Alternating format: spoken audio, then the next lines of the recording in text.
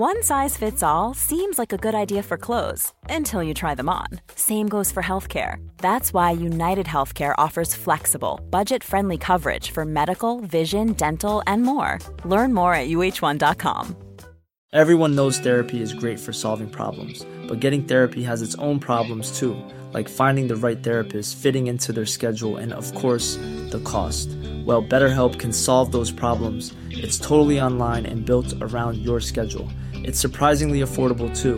Connect with a credentialed therapist by phone, video, or online chat, all from the comfort of your home. Visit BetterHelp.com to learn more and save 10% on your first month. That's BetterHelp, H-E-L-P. Which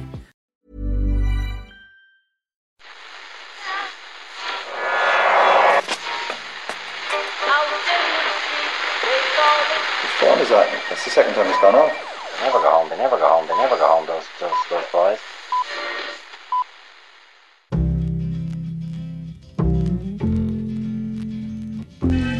And I said, I want to win the league, but I want to win it better.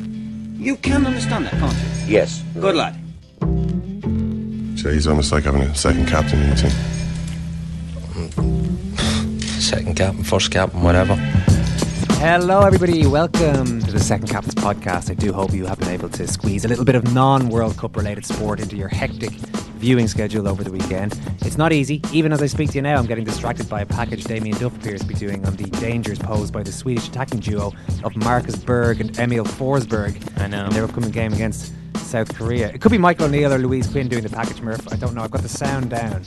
And that's the way it's going to stay throughout this podcast. Good. Well, thank you for your undying commitment to the following hour of podcasting. Good. Exactly, yeah. Well done. Well, if a particularly spectacular goal goes in, I might have to just ratchet it up there for a moment, but I'm sure You're doing the right thing on. It's been a pretty decent tournament so far. 2018 World Cup in Russia will be up to the highest standards. Soccer is popular. From bottom of my heart, thank you. Cristiano, ele vai!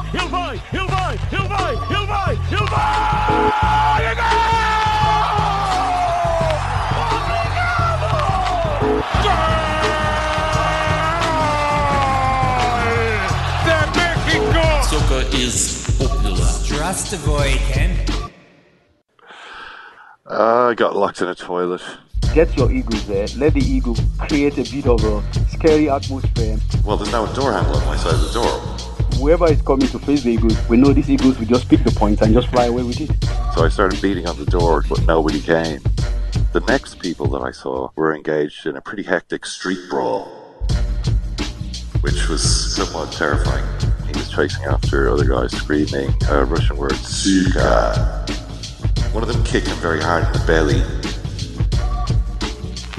I love the Portuguese commentary of the Ronaldo free kick almost as much as I love Ken's account of the belly kicking episode that he witnessed on the streets of Moscow. The other voice you heard there was Oluwashina Akaleje, our friend from Nigeria. Unfortunately, the Super Eagles did not scare Croatia. No. Their opening opponents. No, they didn't. Despite the lyricism and the imagery, the evocative imagery of Oluwashina's answers when we spoke to him, that did not translate onto the field for his countrymen. They were quite badly beaten. But they can take care of Iceland and I was Argentina. so mad up for Nigeria as well, all on the back of Oluwashina. Oh well. Iceland and Argentina to follow, Murph. I'm sure they can take care of those boys. This is the kind of stuff that you're getting every day for just $5 a month if you're part of the World Service. For you Monday-only listeners, now could be the time, surely is the time to join the party. Secondcaptains.com. You can sign up now for daily World Cup podcasts. How many days in are we? Is this day 5? Yeah. Thursday, Friday, Saturday, Sunday. There's so many more days. I know. So many more weeks. It's going to be absolutely incredible. So what has been happening outside of Russia? I suppose Ireland's hopes of a series win in Australia alive and well. That's a bit of a headline after a brilliant win in the second test. Lots of chat to Shane Horgan about with regards to that win. It was really impressive stuff. Should have won by a lot more, in fact. And Murph, Galway are Connacht champions once again. That means they're the first team through the Super 8s later on in the summer. Yeah. They found a way to win, I suppose. Owen is a good way of describing it. They won in the end by 4 points, but they were they were still level with about 6 minutes to go. So yeah, they found a way to win.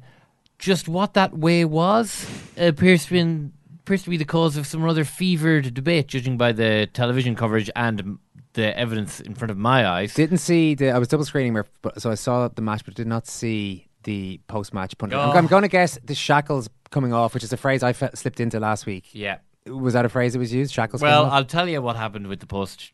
It was just one of those things that happen when you broadcast a lot of live sporting events. Sometimes a spanner gets thrown in the works. On this occasion, the spanner in question was named. The spanner in question was unnamed Connacht Council official, president, chairman, who knows, who rabbited on and on for, I don't know, about 4 minutes. Orty had made the decision to go live to the trophy presentation. They felt they couldn't back out of the live trophy presentation. In the end, they should have backed out of the live trophy presentation because he went on and on and on, to the extent that they handed the trophy over to Galway's captain, Damien Comer, and then cut away. So all we heard was the prelude to the captain's speech, not the actual captain's speech, which left, I'd say, maybe one 20-second answer apiece from the three gentlemen gathered to give us our post. What a boy you are. So how did they manage to get any controversial into 60 seconds? Because they all said basically the shackles came off. Oh, okay, they did say the shackles, yeah. Without using the phrase. Yeah. Okay. Yeah. Well, I think maybe they did use the phrase as well, to be honest. But we're not entirely sure. Myself, Oisín, Mike Quirk, and yourself will get to the bottom of that. Well, let's bring the guys in. Oisín, how are you? Owen, how's form? That's good, yeah. Mike Quirk is on the line. Mike, you're keeping well? Really good. Now, first things first, Oisín. The big question everyone wants to know. How does it feel to finally give up your crown as the world's leading dead ball specialist to Cristiano Ronaldo? Do you pass the crown with good grace? I actually didn't see that coming. Lionel Messi let me and the wee man down big time on Saturday because we gone out shopping for jerseys, and I talked him out of a Brazil jersey into an Argentina one. Oh. No, you didn't do your homework there. You know, listen, I know you're on top of the Gaelic Games action over the summertime. You can't be expected to also be on top of who's going well and not so well in World Cup friendlies. But, yeah, Brazil are a better bet than Argentina, my friend. Shane Walsh, on the subject of frees, kicked 3 from play? Five frees with his left foot. Yeah. 3 from play with his right foot. Yeah. How bizarre is that? He's apparently left-footed. No, he's right-footed. Murph, I leave this to you. Yeah, he's right-footed, taking frees off the ground with his supposed weaker foot, his left foot. Well, the only other person I know that did it with any great success was Maurice Fitz. I remember him way back. I think they played Meath in an All-Ireland semi-final or final, and he kicked one from under the old Hogan stand with his left foot on the 14-yard line, right out in the side lane with his left foot. It was the final in '97 against Mayo, I think. Okay. Well, he did that as well. He could have done it in more than one game, but I remember looking at that and saying, I'd love to do that someday. I'd love to be able to do that, but it's an amazing skill.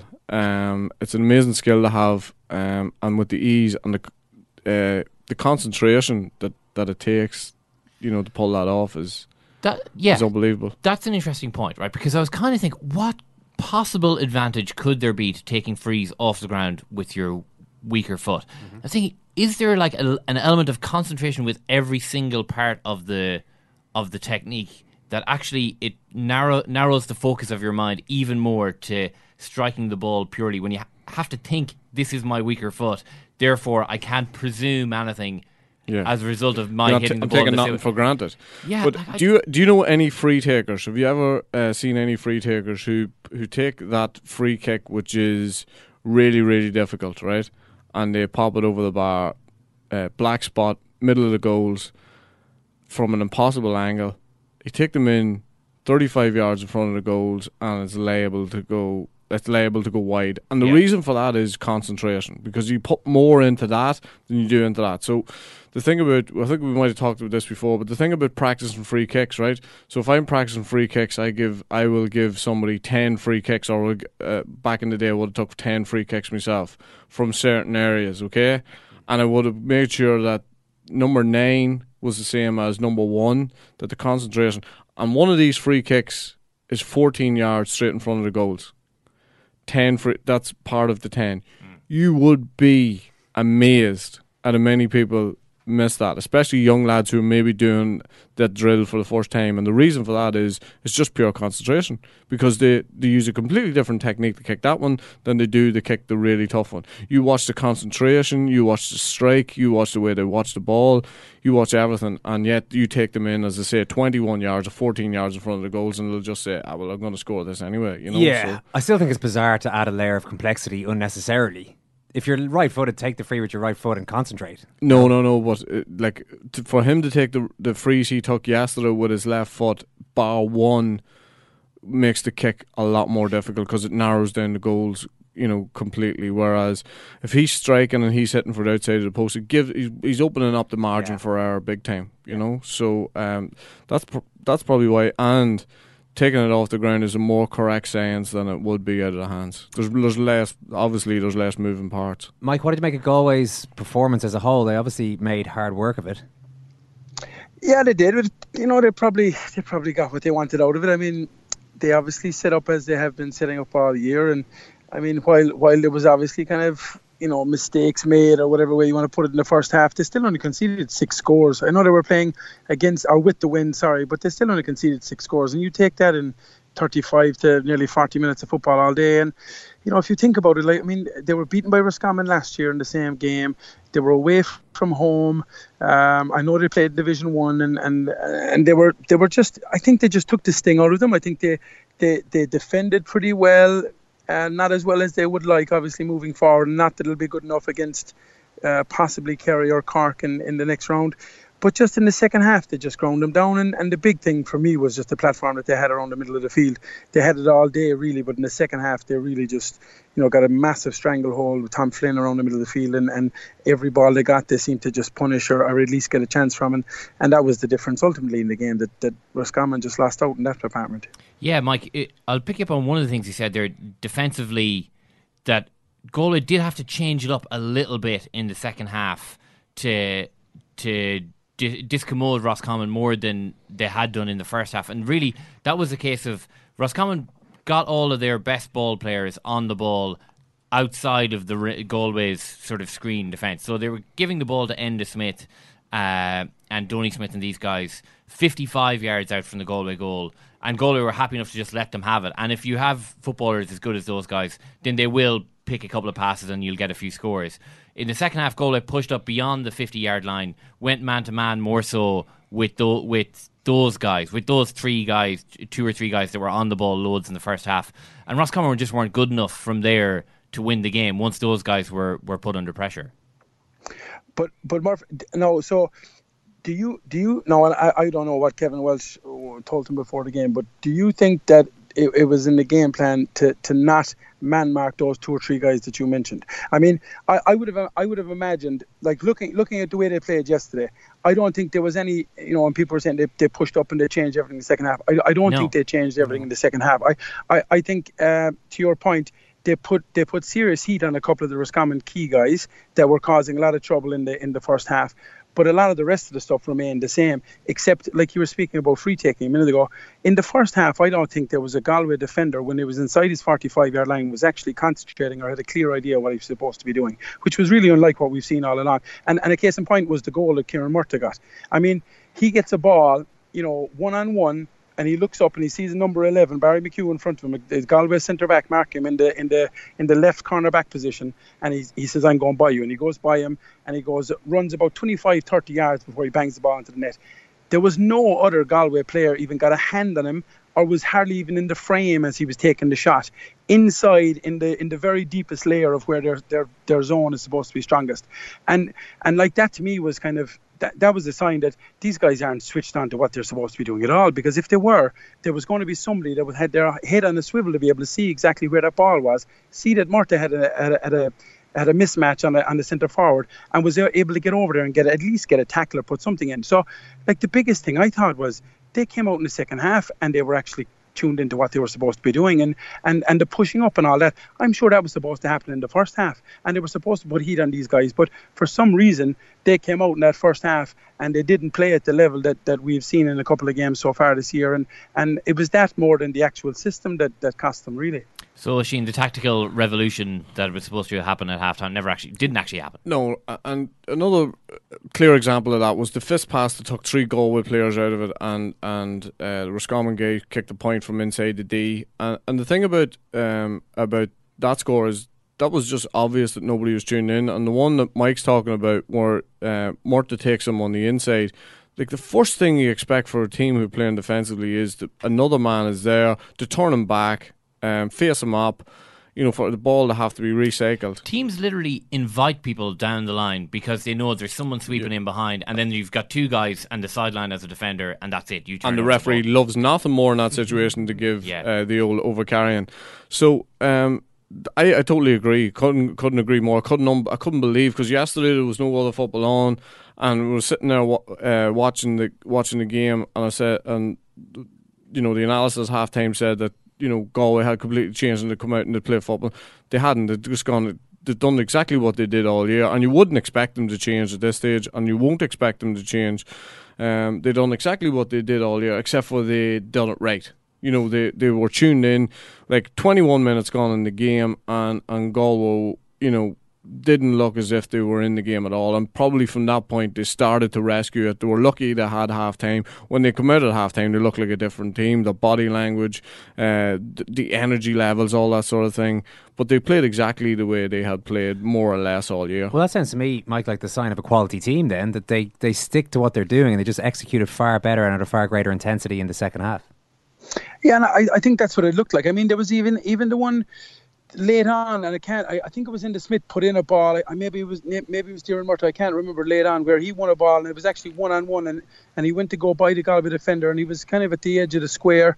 And before he knew it, there was another 2 Galway defenders that descended on him, and it was the one where Kyle actually got the deflection of the ball and came out the field with it late on. And you were saying, like, this is now apparently in the second half, when they've abandoned their defensive system and everybody's pushing up and nobody's helping. Now a ball goes in near the edge of the square and there's 3 Galway defenders to 1 Roscommon forward. They get a deflection, they come out with the ball. Like, it's just, and it's really hard to imagine that in a provincial final, in a big game where these guys had beaten you last year, that you come out, at the start of the game. And it was just a case of, look, we'll get bodies back, but we're not really going to have a specific role, and it's kind of fake stuff, and we're not really defending properly. And in the second half, and somebody, I don't know who it was, somebody made a comment after that we got a bit of a rollicking at half time, and they looked like a team who just had woken up and was said, okay, lads, like, we need to pick this up here, and we need to start concentrating on what we're doing. And you could see that just once they did that, they turned the screw and they looked a more comfortable team in the second half. And that's a really interesting point that Mike made there, Rushing, because I have a feeling that Galway aren't preparing brilliantly for big games. Like, that there is, if they're not playing Mayo, who they hate because of the couple of hammerings that this team have gotten from Mayo, that there's something in the preparation that makes them nervy, that makes them, kind of play within themselves, look more nervous than, and obviously there are going to be nerves, but they play very nervously. Like against Kerry last year, against Tipperary the year before, against Roscommon in the Connacht final in Pearse Stadium last year, in the Drone game in Pearse Stadium in 2016. There's something there that, and I think that Kevin Walsh has done so much right with this Galway team that this would be the thing that I would be nitpicking about, that maybe there's just something there that he gets too wound up about what the opposition are doing, and that it transmits itself to the players, because they played like really lethargically in that first half, like it kind of the weight of the world was on them, and that's kind of a bit of a worry, that when it comes to the Super 8s, these are all going to be big games. Galway have to be able to produce a performance of that from the stuff that they can control. They have to be able to produce a performance, not wait for the opposition to go 6 points up and then Galway have to react without an outside influence either. And as you talk about the Mayo game, like, there's no doubt they're going to be up for the Mayo game. But the thing about Galway is that silverware may change that a little, and there was pressure on them going into that game yesterday because everybody expected them to win. To be honest, the Shane Walsh thing was something which was bugging me for quite a while, because he hadn't really stepped up until yesterday. So he's a different. I think he's a different prospect for people now. He's a different prospect because I think he'll take a lot of confidence from what he did yesterday, and I think that them as a whole will realise if we're slightly off. I played on a team who we couldn't be slightly off. Yeah. Do you know what I mean? We had to be on all the time, and if we were slightly off, then we might as well have been a million miles off. But when we were on, we were on. And I think that's the thing with Galway, and that's the thing about playing that system, is that I liken it to what we seen at the US Open at the weekend. It was like, there was no such thing as, I'll play a half decent shot in here now. Everything had to be nailed on. You had to be thinking, what side of the hole am I going to land? It's the same thing with playing that defensive system. But all it takes is one person not to tackle, one person to get back and say, look, I'm back. I mightn't be doing anything, but I'm back here. But to get back and actually contribute to what is going on, what the plan is, and to try and execute that plan. As I say, if you're slightly off in that situation or in that plan, then a lot of things malfunction. We didn't ask you about Shane Walsh earlier, his performance, Mike. As Oisin says, right-footed or left-footed, he needs consistency. There's no point taking wrong decisions with either foot, which he has been prone to do in the past. Do you think that's the kind of performance now that he can kick on from? Yeah, well, he's after setting a pretty high bar for himself now. He was like, I just thought even his movement, the way he carried the ball, it looked like, it's rare you see a guy soloing the ball and it actually looks really skillful and looks really elegant, and I just thought even everything he did yesterday just had a real touch of class, that he looked like he was that little bit better than everybody else. But like that's the big thing now. I mean, it's fine producing one of those against Roscommon in a provincial final. It was a big game and he needed it. But if it's Kerry or if it's Cork in in the next round in the quarterfinal or Super 8, like, can he bring that to Croke Park? Because if he does, and if Comer can give you more than he did outside of the last 5 minutes, and Ian Burke and these guys, like they are a genuine threat to an awful lot of teams. But that consistency is something obviously that they're going to have to find, and he's going to have to find it. But maybe a little less emphasis on the fact that he has to look that stylish. Sometimes it doesn't have to look that good, but less maybe of an emphasis on that. Are the Rossies going to come roaring through the qualifiers? Well, all they have to do really is to win one game now and to get through. One thing that let them down big time yesterday was, like, I thought, to be fair to Kevin McStay, the majority of what he did yesterday, he got right. He said after that the shooting let them down. I think more their decision making and the options that they took to shoot from where they were shooting from at the time, instead of trying to walk that ball in. And like, there was a time in that game where you said one score. They really need one score and then to try and put pressure on. But the one thing he didn't do, and again, it's a bugbear of mine.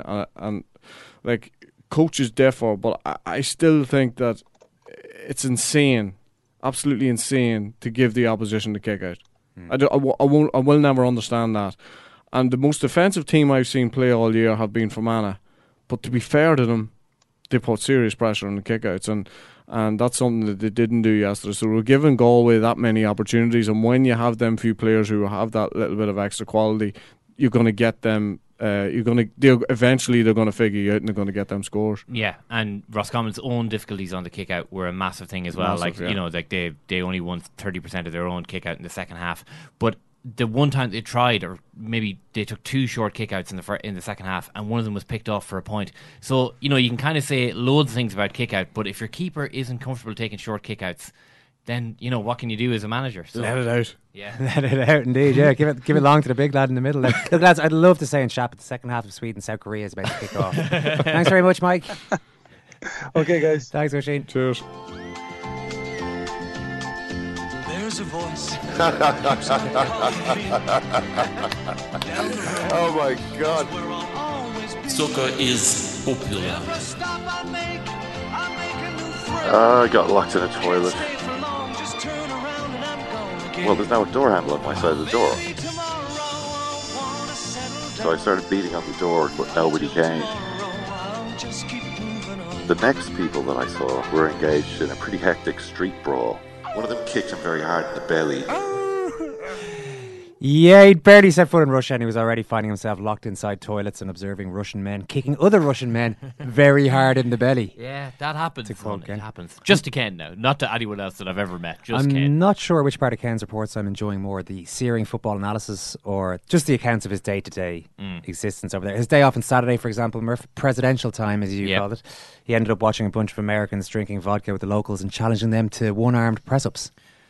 See, there are people in this world who can just go through life and never have the experiences that Ken has on one day at a major football tournament. I don't know what it is. He's just a magnet to all forms of weird and crazy behaviour. Interesting stat for you here, Mert. Go on. According to @Iceland Football, okay, 99.6% of all people watching TV on Saturday in Iceland were watching the football match between Argentina and Iceland, which begs the question. Of course. Do I even need to finish that? No, you don't. No. Everyone has the question in mind, and we're all asking it silently to ourselves. Good news, everybody. The final test between Ireland and Australia does not clash with any World Cup games next Saturday. I'm just looking at the fixtures. So it kicks off at 11:05 Irish time. Finishes up just around kick-off time in the Belgium-Tunisia match. And the even better news is that it's set up really nicely after Ireland's win on Saturday. Shane, we're going to start with the rugby analysis and then we'll move on to your thoughts on Belgium-Tunisia. Is that okay, yeah? Yeah, no problem. I'll get that out of the way and then get on to the main stuff. Yeah, exactly. Yeah, listen, it's probably worth saying that this, and in fairness, joking aside, maybe a lot of people who might ordinarily watch Ireland playing Test match rugby aren't necessarily tuned in as they would be to this series. But it's been brilliant. The first game was a disappointment for Ireland, but they came back strong at the weekend. And these 3 Test series, particularly when the weather is good, between two sides who aren't in the same hemisphere, there's still always a bit of a novelty. It really is entertaining stuff. Yeah, and I love the World Cup as much as the next man, and I'm completely enthralled in it, and I'm not sure if I've missed a game yet, but you want to get on and watch this Test series in Australia because it's been brilliant, and in particular on Saturday morning it was really exactly the type of rugby that I like to watch played. I know everyone hasn't been as enthused by it as I have, but I was just excited by the way Ireland moved the ball, the way they tried something on almost every single play, and some of the flaws that we saw the week before were righted. Tactically, they changed their game. Sexton started, and everything was looking beautiful, and it ended up like a fantastic game, and Ireland moving 100% in the right direction, I think, and I'm sort of more excited about how they're challenging themselves and their ability to play a certain way against Southern Hemisphere teams and what that means in the build-up to the World Cup. Just before we get into the nitty-gritty, you talked about Ireland changing their tactics, but also Sexton starting at 10. Which of those, how interlinked are they, and which was the bigger factor? I think Sexton still is the most important factor in this Irish team by quite a bit, not just because of the way he plays himself, not because just of his play selection, but how other players play when he's around. Their expectation of themselves appears to go up. They seem much more ambitious in everything they do. I think he verbalizes, the game plan on field better than maybe anybody else. So, especially in that opening couple of minutes after Australia scored the first try, it just seemed like complete control of what was going on and what his players were doing. So I think Sexton is the major factor. But I do think there was a number of tactical changes that were implemented mostly by him, that really changed the dynamic for the Australians and what they were up against, and made it very, very difficult for them to dominate possession and dominate gameplay in the way they did the week before. This series has been unbelievably entertaining, and it takes quite a rugby game for you to be impressed, having watched Ronaldo the night before. And I was kind of going into the game thinking, I've just been loving the World Cup so much. Am I going to find, a test match, ultimately a friendly in the Southern Hemisphere at the end of a season that exciting? But I've loved it just like you have. And I was kind of surprised as well by the press reaction and how relatively underwhelmed people were by winning a game away to Australia, a talented Australia team coached by Michael Cheika. But just on how instructive this series has been as well, I think I've nearly learnt more about some Irish players and the Irish tactics than I have in plenty of Six Nations games. Like, you might learn a whole lot from playing Italy or Scotland sometimes, and an awful lot of the time in November as well you don't learn a whole lot, because those teams at the end of their season come over a little just underprepared, like South Africa last November, whereas this is playing a really smart team 2 weeks and 3 weeks in a row and adjusting accordingly and learning. For example, I mean, an obvious one is Sexton, but also the impact that Ringrose can have if Tadhg Furlong is playing to his full potential, how unmarkable he is and how how much he changes things. And then also things like we kicked way less because of what happened in the first test, and that Ireland can adapt to that, and actually we don't need the box kick maybe quite as much as we think we do, certainly if you're playing somebody like Folau and Haley Petty. Yeah, I was reading it exactly the same way, and I actually had the same feeling as you the night before. I watched that Spain-Portugal game, and I just thought, what drama, what kind of an incredible individual Ronaldo is, being able to deliver, when it's most important. And I thought nothing was going to, top that, or not even top it. But then rugby can sometimes seem, and these end of season tours can seem almost a bit perfunctory, and that wasn't the case with this game at all. And for lots of the reasons I agree that you just set out there. The number one reason is again, and it's been a criticism that I've had of Ireland, even when they perform well in the Six Nations.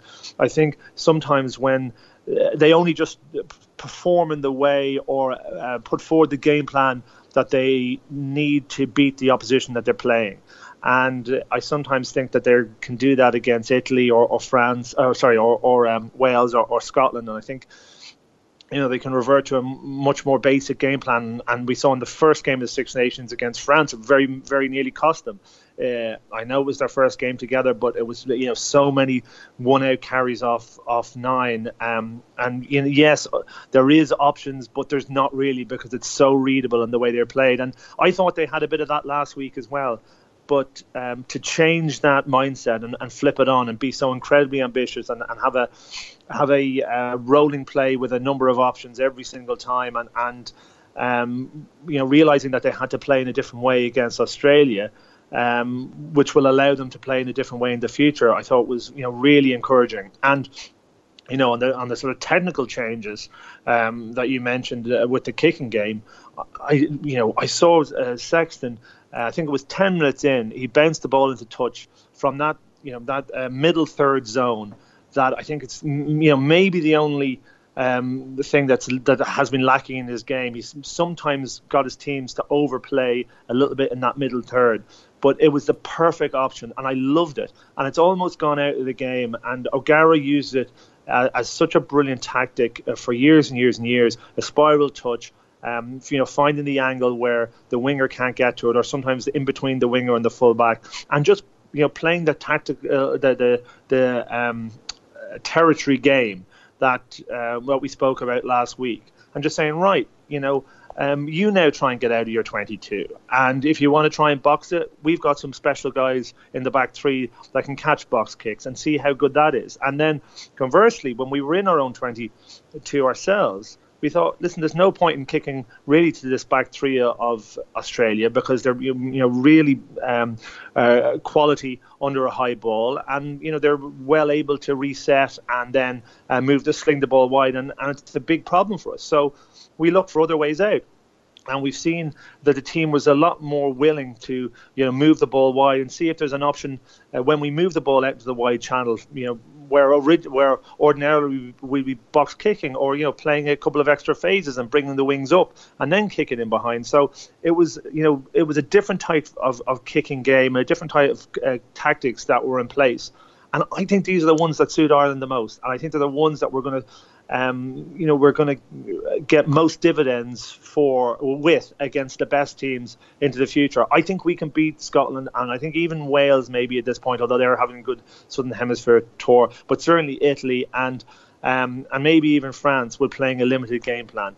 But I think if we go to them, if we maximise the potential of our players, which we started a movement towards, even against England, but especially against Australia, we've got the potential to be very, very dominant in a lot of games, and also get up to the highest level of being able to beat Southern Hemisphere teams in the Southern Hemisphere. Yeah, we're really close to being, genuinely taking on New Zealand every time and thinking it's 50-50. I think against every other team in the world now, we think we can beat them if we play to our potential. But the one little gripe I'd have, and the one theme between the first and second test that annoyed me a bit, was Ireland still our option taking close to the opposition line. We were only up by 2 points at half-time, having really dominated since 2 minutes in, and we dominated again in the second half and struggled to score tries and just blew a few chances. And our option taking within sort of 5 or 10 metres of the opposition line still isn't quite at the level, certainly of New Zealand's, and arguably even Australia masks so many of their flaws by being quite good at finishing chances relative to other teams in the world. And I don't know if you saw that as well, first of all, and if you think it's... I can see why. I can sort of see why Ireland revert to that, the run-out runners. Although there was a little bit more subterfuge in the 22 than there had been in other games that I've seen Ireland play. But I can see why Joe sometimes gets frustrated because our decision-making option isn't great there. So on occasions when we should be moving the ball to the 10, we go maybe for an extra, carry, a one-out carry. And then when, I remember particularly in I think it was the second half, when we went to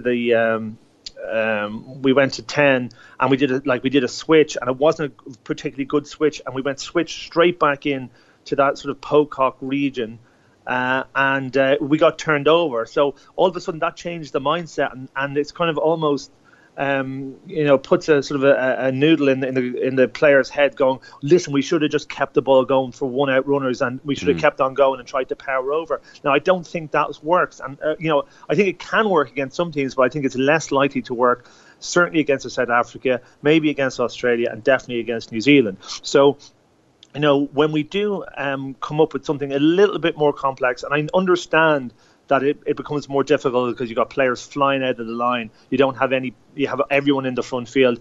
But I do think we can be a little bit more inventive there. And we've seen when we have been a little bit more inventive in some games, we've been rewarded. So I just hope that they don't go into a video session next week going, oh, listen, the one or two times that we tried something different in the 22, we were turned over, so we're going to just go one out, because I just don't think that's a smart move. But one of the things that did, highlight to me, and it's I hope they learn from this, was the try early in the first half from the line out, which is really smart play. They mauled the ball inside, and for as long as I've been playing rugby as a back, you said, give us the ball when the maul is going forward and not when it drops down. And you would have heard this, Simon, so many times, and everyone's heard it's the biggest bugbear of backs. There's a maul and the forwards keep on going, and it seems to be going great, and then the maul collapses, and then there's a massive wall in front of you.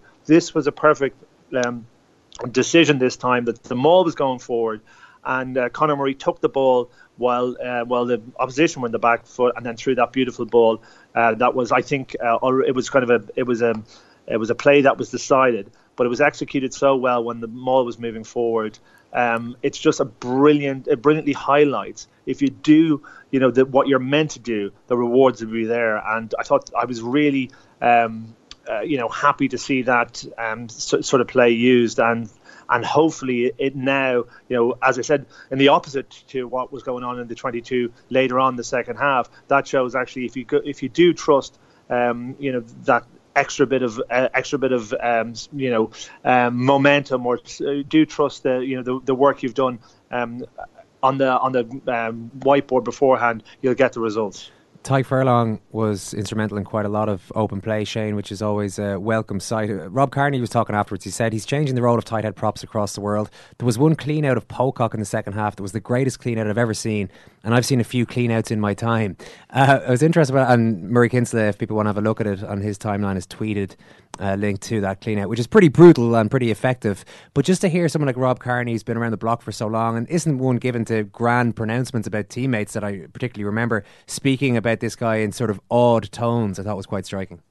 Yeah, I remember that clean out both at the time, because I remember seeing Pocock hovering, and I thought, oh, we're in trouble here. And then I didn't know who did it at the time, but I just saw him get absolutely blasted off the ball. And I can't tell you how difficult a thing that is to do, even at the momentum that Tiger was coming at. And then I saw Murray tweet that later on, and so I went through it a number of times, and it was technically absolutely perfect, but also like extremely powerful. And that doesn't always happen. Even when you have a run up like that, and I remember we played South Africa in Lansdowne Road years ago, and I think it was one of the Schlockberger's first games, and we had identified him beforehand in a similar way to Ireland would have identified Pocock. And as someone who gets over the ball, is almost impossible to move when he gets into that position. And he was in a very similar position to Pocock was at the weekend. And I had a 10-metre run up to him, and it was just at their South African 22. And I had a 10-metre run up, and I said, "I've got this guy." And I tensed my body up as hard as I could, flew into the ruck, and bounced straight back off him out the other end of the ruck. And so it's not easy to move these guys. And Tyke Furlong got probably the best, groundhog or the most difficult man to move off a ball in that situation off in a split second. And that's probably one of the elements of his game that is least impressive, or certainly least noteworthy, because he's got this other range of skills. And I've been talking about him for a long time. He is. I think Rob Carney has hit the nail on the head. He's changing what the expectation is. His work in the defensive line is so good. His ability to pass the ball, hold defender on the inside. His set piece game is almost perfect. His carrying game is exceptionally strong.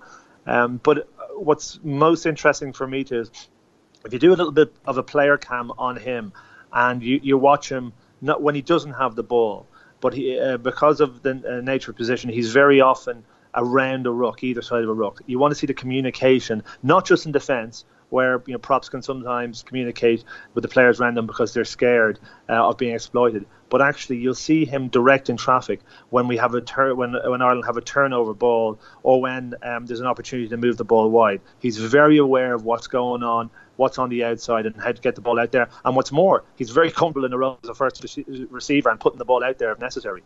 It struck me as well, Shane, watching that might be the sort of moment that would linger in the mind of a flanker, even one as tough as Pocock, for the third test. You'd be thinking, that's got to hurt, and it's also got to make you question a little bit because ultimately those poachers can't see what's coming at them. They just have to brace themselves and hope they stay in position. But when something as powerful and explosive as that blows you off the ball, it's got to dent your confidence and maybe just somewhere in your subconscious linger away. Well, maybe dent his head as well, because he flew into it. Like, there is a physical price to be paid for putting yourself in that position. And I sometimes wonder how 6s and 7s can do it, and how long they can, how long their careers can be, and how long their body can take the physical toll. And if you want an example, Pocock was out for 18 months. Well, there you go. Yeah. And it's probably a smart move. You look at someone like Dan Levy, and a very, very young guy. Look at his head. Look how many knocks he's taken. Every time he comes off the field, he seems to be cut up. So, they are a different sort of breed. So I don't think it's going to stop Pocock from putting his head and body in that position again. But it does give a perfect example to the Irish players of how to flawlessly execute a clean out. And I think the individuals cleaning out were one thing, but there was definitely the back row for Australia didn't have the same influence on the game, and I think that was there was a tactical element of that as well. The options from 9, but the options from 10 were much more alive. They were very difficult to pick out who the receiver was going to be from 9, or who the option was going to be from 10. And generally, there was a lot more came off 10 than is usual. And if it did go to a forward from 9, then the 9 was a live option for a pass as well. So that meant the line speed was a little bit slower. And Checker talked about it afterwards, saying, we need to up our line speed. But it's very difficult, to take that, have the confidence to take that little bit of extra pace and I suppose get in the face of the first receiver when you don't know who the first receiver is. And then that also meant that the back row from Australia couldn't identify where the opportunity was going to be for them to strike and go on the ground and try and steal the ball. So a couple of very smart tactical moves from Ireland. Yes, the kicking game, but that ability to put the Australian back row off their game by not making it so easily identifiable who the carrier was going to be, had a big impact on the game. Just a last word, Shane, about England and our old friend Eddie Jones in particular. They were beaten again in South Africa. That's 5 defeats in a row, 6 if you count the Barbarians having only lost that one game to the scummy Irish up until that point. Legitimately, we're looking at this guy being ousted from his job before the World Cup. Yeah, it's now on the table. And I was, I wouldn't have said that really maybe up until this test. The knives are out in the UK for him. If the press here, there's a pretty scathing article in the Guardian. I think it was this morning it came out.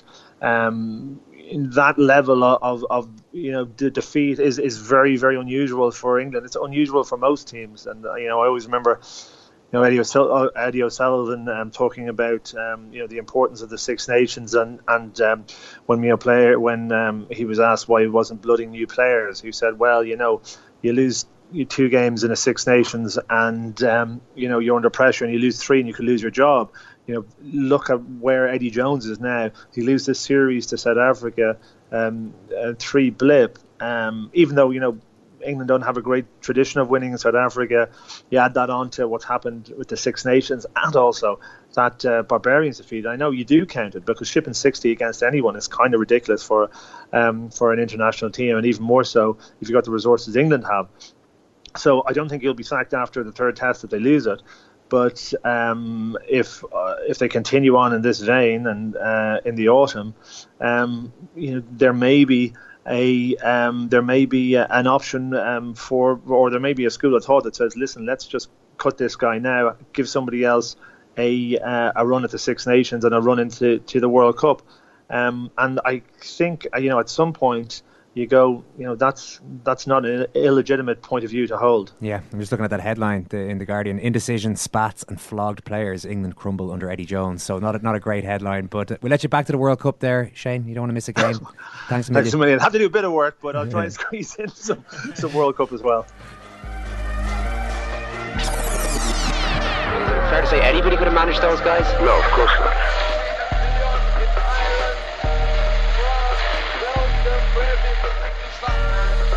About 12.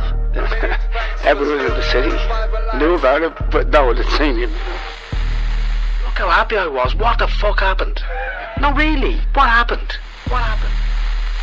It is not war and death and famine. It's not that at all. It's the opposite of that. It's to persuade us of the world outside of that. That's why sport's important. I'm reading more of this Robert Kitson article as we speak here, Murph. The Guardian one. It's amazing. The idea was to hire the world's most experienced coach, shower him in cash, and then sit back and watch him reel in the 2019 World Cup. The only thing Jones will be catching between now and Christmas at this rate is a flight back to Australia. And he goes on later in the article, worse still, England are acquiring a reputation that will concern the RFU even more than results. In addition to a few terse media interviews and unseemly on-field spats, both the coach and the squad members have been drawn into verbal altercations with supporters immediately after games. You might have read a bit about this. Travelling English fans staying at the team hotel in Bloemfontein reported even polite requests for pictures were frowned on. They were similarly unimpressed when a senior player jumped a lengthy reception queue saying he had an emergency, which turned out to be requesting an extension lead for his PlayStation. In other words, bring back Stuart Lancaster, all is forgiven. This is the English sport. God. It's the same in football. They react to one type of manager with a different type of manager. They then bring back let's go back to the person who builds a culture rather than this guy who's all about winning. God. I suppose if you're working in an English newspaper or sports department, there will be cultural leakage from one sport to another, so that when it comes time for you to write the manager must go piece, there is like an element of institutionalized learning insert name of sport here and of manager. God, that's not great though. An extension lead for your PlayStation. Yeah, no, it's exactly the kind of article that gets written not long before a manager loses his job. Yeah. So we'll see. I'm still not entirely sure Eddie Jones is going to lose his job, but wow. He's not far off, I wouldn't say. Okay, last call today for the Daily World Cup podcast. Put it this way, myself and Murph are going to sit down and watch football non-stop until our eyes bleed all week. If you want to join us and the rest of our lovely World Service members, you can sign up on secondcaptains.com and we'll see you tomorrow. If you want us just to suffer in silence, well then I guess we'll chat to you again next Monday. Thanks, Murph. Thanks, Owen. Thanks for listening.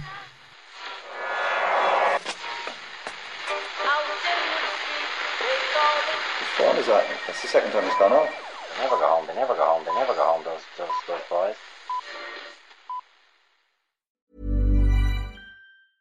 Hey, it's Paige DeSorbo from Giggly Squad. High quality fashion without the price tag. Say hello to Quince. I'm snagging high-end essentials like cozy cashmere sweaters, sleek leather jackets, fine jewelry, and so much more. With Quince being 50 to 80% less than similar brands. And they partner with factories that prioritize safe, ethical, and responsible manufacturing. I love that. Luxury quality within reach. Go to quince.com/style to get free shipping and 365-day returns on your next order. Quince.com/style.